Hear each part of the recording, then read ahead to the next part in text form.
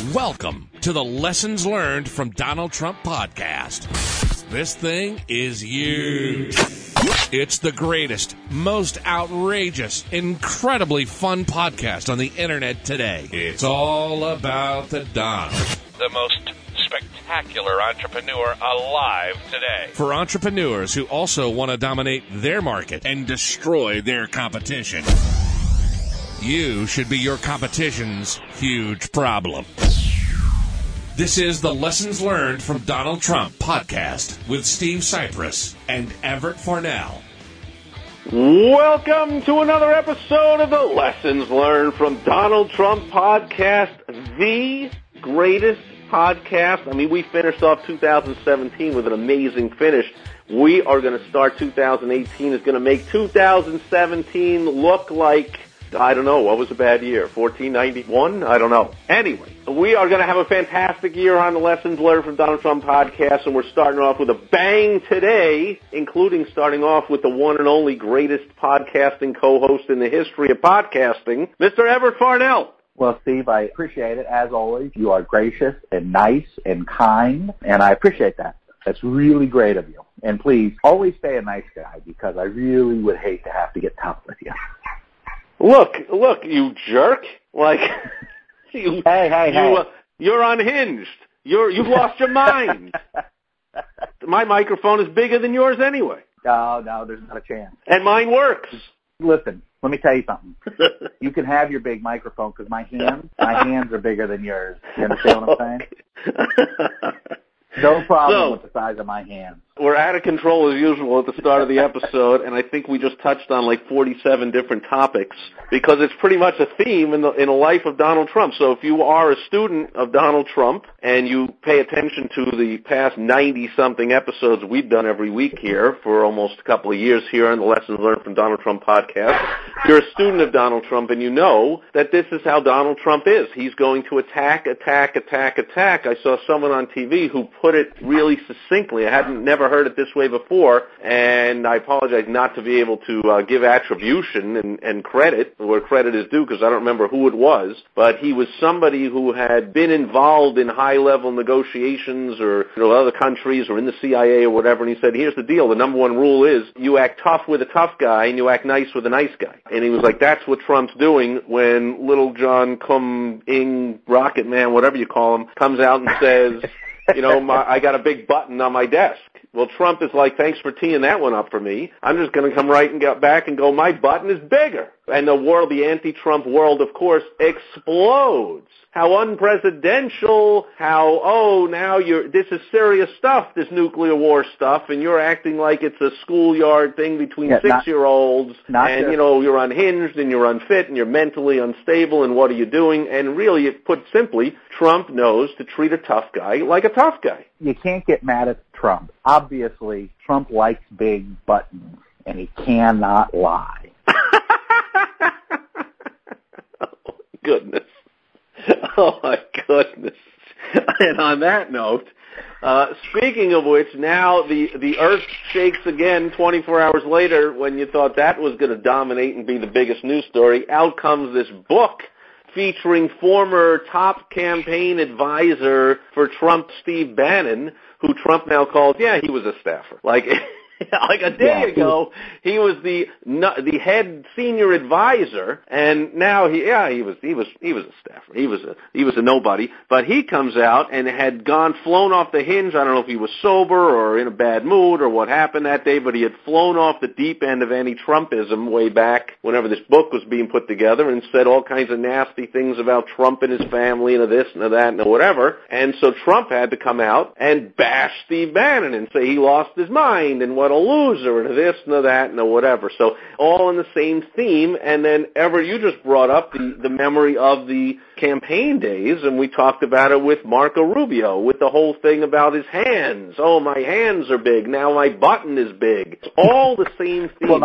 Trump is being tough with the tough guy and being nice with a nice guy. Although I have to say, I'd have to stretch a little in my mind to think about a time where Trump has been nice to anybody. But I digress. Things I want to point out real quick. Not only was Trump's button bigger, but it works. So, and the other thing was, one of the things that made me laugh like hell was that Steve is finding out that winning is not as easy as I make it look. I love that one. Perfect is that for Trump to say? That was a great line.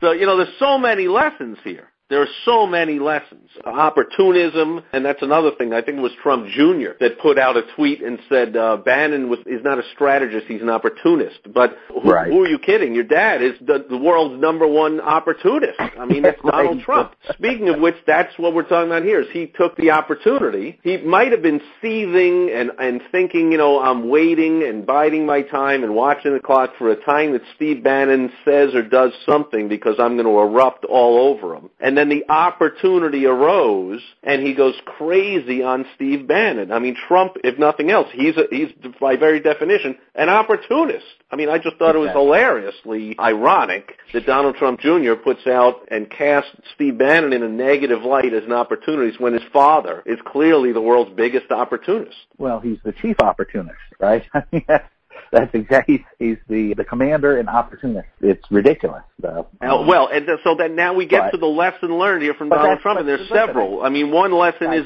to be an opportunist, which we talked about before, to look for ways to gain leverage, to win, to promote, to grow, to look for those opportunities, and then seize them. Yeah, well, I mean, you have to grab hold of them. The business world is not a nice place. It'd be wonderful if it was a nice place, but it's not a nice place. You are in constant competition for a existing business. Now, that business is pretty much, there's more than any one company can handle. So it's not like there's a limited pie and one person's going to win and everybody else is going to die off. But there can be only one person who is at the top in the marketplace. And if there can only be one person at the top of the marketplace, you want to be that person at the top of the marketplace. So you're in constant competition to get to the top of the marketplace, to get the best clients, to get the most, or customers, to make the most money, to really stay in business, because as in nature, things are growing or dying. So if you're in a constant state of competition, then you have to be opportunistic.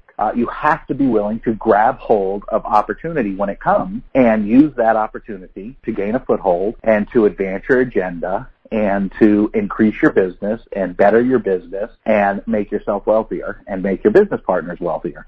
Whoever owns the company, whether it's just you yourself or it's you and a spouse or it's you and some business partners or whatever, you have a job to enrich those people, the owners of the company, as much as possible. And that requires opportunism. Lions don't go after the fastest, most fit, most healthy zebras. No, they don't have the opportunity to go after the sickest ones. That's opportunism, obviously in a very brutal example, but it is a very clear example of opportunism. Well, and it's an important point you make, because not only is the business world where Trump comes from a rough and tumble world where it's kill or be killed, but so is politics, even more so, because in business you can have multiple winners. But in politics there's one winner, and second place you lose by one vote. I mean, there was a thing on TV, I forget where it was, but some local election somewhere, they just pulled the name out of a hat. And there was a tie. I mean, they didn't even lose by a vote. They pulled the other name out of the hat and you're gone. And supposedly, in whatever state this was, or some state legislature, whatever party was the winner was swinging the balance of power in the entire state legislature. I mean, amazing that this drawing the name out of a hat was making all the difference for the laws to be enacted in the entire state. That's as rough and tumble win or go home as it is. And yet, on the outside, until Trump came along, from my lifetime at least, politicians have tried to make it seem like it's a upstanding, respectable world. And that's where this term, it's not presidential, comes out. And you see the great Obama for 8 years being the great orator and the very intelligent, balanced, measured speaker, and the complete opposite of the unhinged, deranged lunatic off the deep end Trump, just coming out and shooting from the hip and saying crazy things all the time. But Trump is, now that he's in the world of politics, he's just bringing what you just said, what comes from the business world is already in the world of politics. It's not Trump that's making politics be gutter-like. Politics is already like that. Trump is just bringing it to the forefront, and the powers that be don't like that. People that have spent their whole life for 30 years in the U.S. Senate acting as if they're an austere, august body of esteemed leaders of the BS! You are completely lying, scheming, cheating, underhanded deal-making, anything you could possibly do to retain power and screw the next guy and whatever as it gets, and Trump is exposing that, and people don't like that. Well, no, people don't like it because I think, honestly, and this is just, maybe it's a little off topic from what we can learn from Trump, but I think those guys actually believe their own hype in a lot of cases. So that's why they hate it so much, is because everybody who believes their own hype hates it when somebody exposes how they've been lying to themselves. And actually, now that I think about it, as consultants, you and I have run into that with business owners on many of an occasion, where a business owner wanted to stay blind to a particular part of the business or wanted to stay blind to a particular employee or an aspect or a marketing method that just, quote-unquote, direct mail doesn't work. Well, of course, it happens all the time. I just had this conversation with a prospect this morning. I'm like, that's why people beg me to take them on as clients. Right. Because they're stuck in their world and they're insisting on doing it their way or not doing what works, and they finally realize, I need to get somebody to tell me what to do, to whip me into shape, to get me to realize the truth and to take action on it instead of continuing to fail by insisting on doing it the wrong way. Exactly. Well, that's the lesson learned from Donald Trump. That's what we're talking about here, is whoever made up the statement, the customer is always right, certainly never owned a business in his life.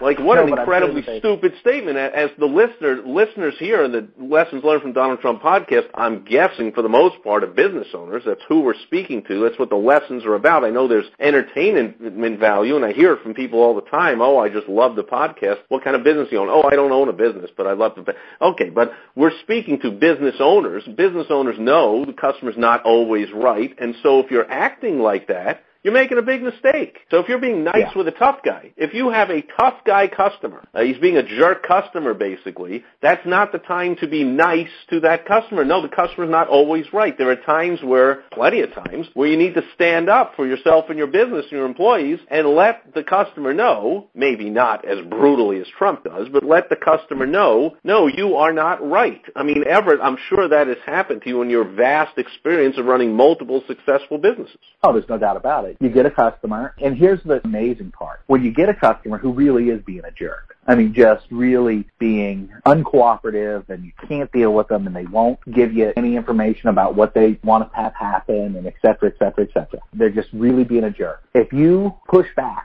and like you said, you don't have to completely annihilate them like Trump did Dan in this last news cycle. If you just push back a little bit, what oftentimes happens is that irate, ridiculous customer will oftentimes pull back a little bit and calm down, and it'll kind of snap them out of this being a jerk kind of thing, and really get them to the point where they can talk to you and where you can work with them and solve the problem. But if you let them walk all over you and you just never push back, then what inevitably happens is they just keep walking on you, and they're never going to be happy with any outcome you give them. It's almost like the customer who's being a real jerk. Most of the time, there's 1 out of 10 who's just a complete jerk, and they're never going to not be a jerk, and you're better off not having them as a customer. But 9 out of 10 of those customers who call you up and they're being jerk, if you push back a little bit, oftentimes what'll happen is it snaps them out of being a jerk. They understand that you're not going to let them just walk all over you, and you can come to a solution. And a good portion of those you can save and make them repeat customers, and those will be your best customers. Because here's what happens: if they try somebody else out and they're unhappy with them,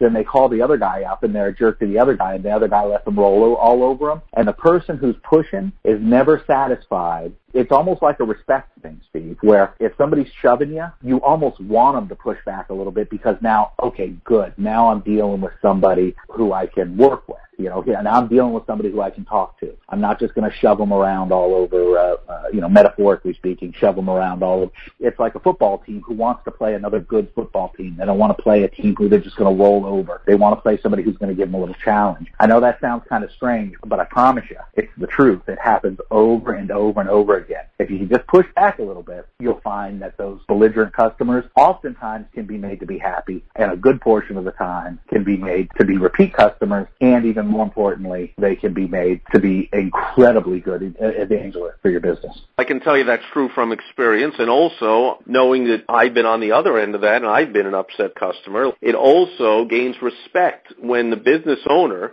treats this irate customer and pushes back on what the customer knows he's going going over the top and being a jerk, and the business owner stands up to that, it gains respect. Again, Exactly. You treat the tough guy, you act tough with the tough guy, and you act nice with the nice guy. So if you get a call from someone who says, oh, I'm sorry to bother, but you guys were out here yesterday and fixed the roof, and, I hate to tell you this, but there's still a little leak coming out of the roof.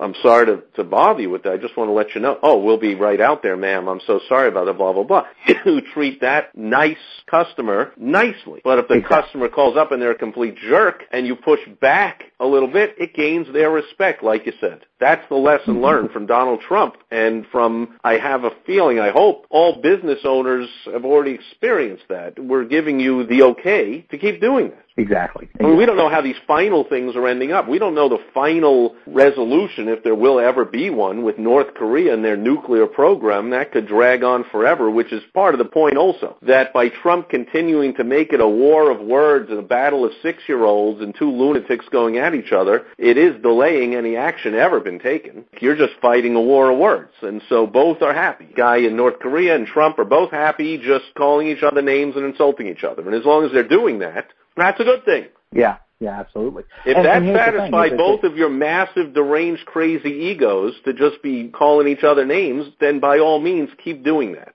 Well, yeah, and I was just going to say, once again, another lesson, something that people can put to use. And then we're probably giving them a little too much for this episode. We might be feeding them from a fire hose, as they say. In jails, what we found is that, because I used to be a police officer years ago for a short period of time. I was a police officer, decided it wasn't the right career for me, so I got out of it. But when I was, one of the things we learned is that when they made cigarettes illegal in the jail, right? So the jail can do that with inmates. They can make cigarettes contraband, and any contraband is illegal. What happened is the possession of cocaine and heroin and hooch, the homemade alcohol and all the other things dropped dramatically as people refocused their attention. Instead of trying to get heroin, they were trying to get cigarettes. So what happens now is you get a guy like Kim Jong-un, or, Rocket Man, as Trump has called him, and he pushes and pushes and pushes and pushes and pushes until, just like we said, and he's going to push as hard as he can. But when he gets a pushback from Trump, well, now he's getting a reaction, right? It's almost like, okay, he's going to get a reaction, so now there's no reason to fire rockets over Japan, and there's no reason to make threats, and there's no, there's no reason to exactly. Well, that's what I just said. Exactly. Yeah. Exactly. Well, that's I'm just reiterating it, is that what happens is he now gets to put on faith with his people about how great he is for standing up to Trump just by saying stupid shit. So let him say stupid shit all he wants, and let Trump tweet about what a jerk he is, what an idiot he is, and they can go back and forth and get out the button measuring devices and see whose button is bigger and whatever. But like you said, better that they should do that than start dropping nuclear weapons around the world and killing everybody. Let's just keep it to Twitter wars is fine with me. Exactly, and the same thing as we bring this lesson learned from Donald Trump to a close, the same thing in your business. You can keep the customer, engage the customer, and have the conversation back with the customer that the customer wants. You keep them from taking any other further action, like posting something negative on the Internet or doing anything else. Exactly. You'd much rather have the war of words than ever let it get into action. But now we're getting into our advanced tip of the week, which is, as always, a spectacular and pretty much necessary addition to what we talk about here on the podcast. You go to lessonslearnedfromdonaldtrump.com, and there's the information of how you can get the advanced tip of this week. And I assure you that this week's advanced tip is bigger than anyone else's advanced tip of any other week, and it works. You've just listened to the most terrific podcast on the Internet today. If you want to be a winner like Trump, make sure to go listen to the rest of the episodes and get our advanced tip of the week by going to lessonslearnedfromdonaldtrump.com. And join us next time, unless you like being a loser. Some people do. Trust me.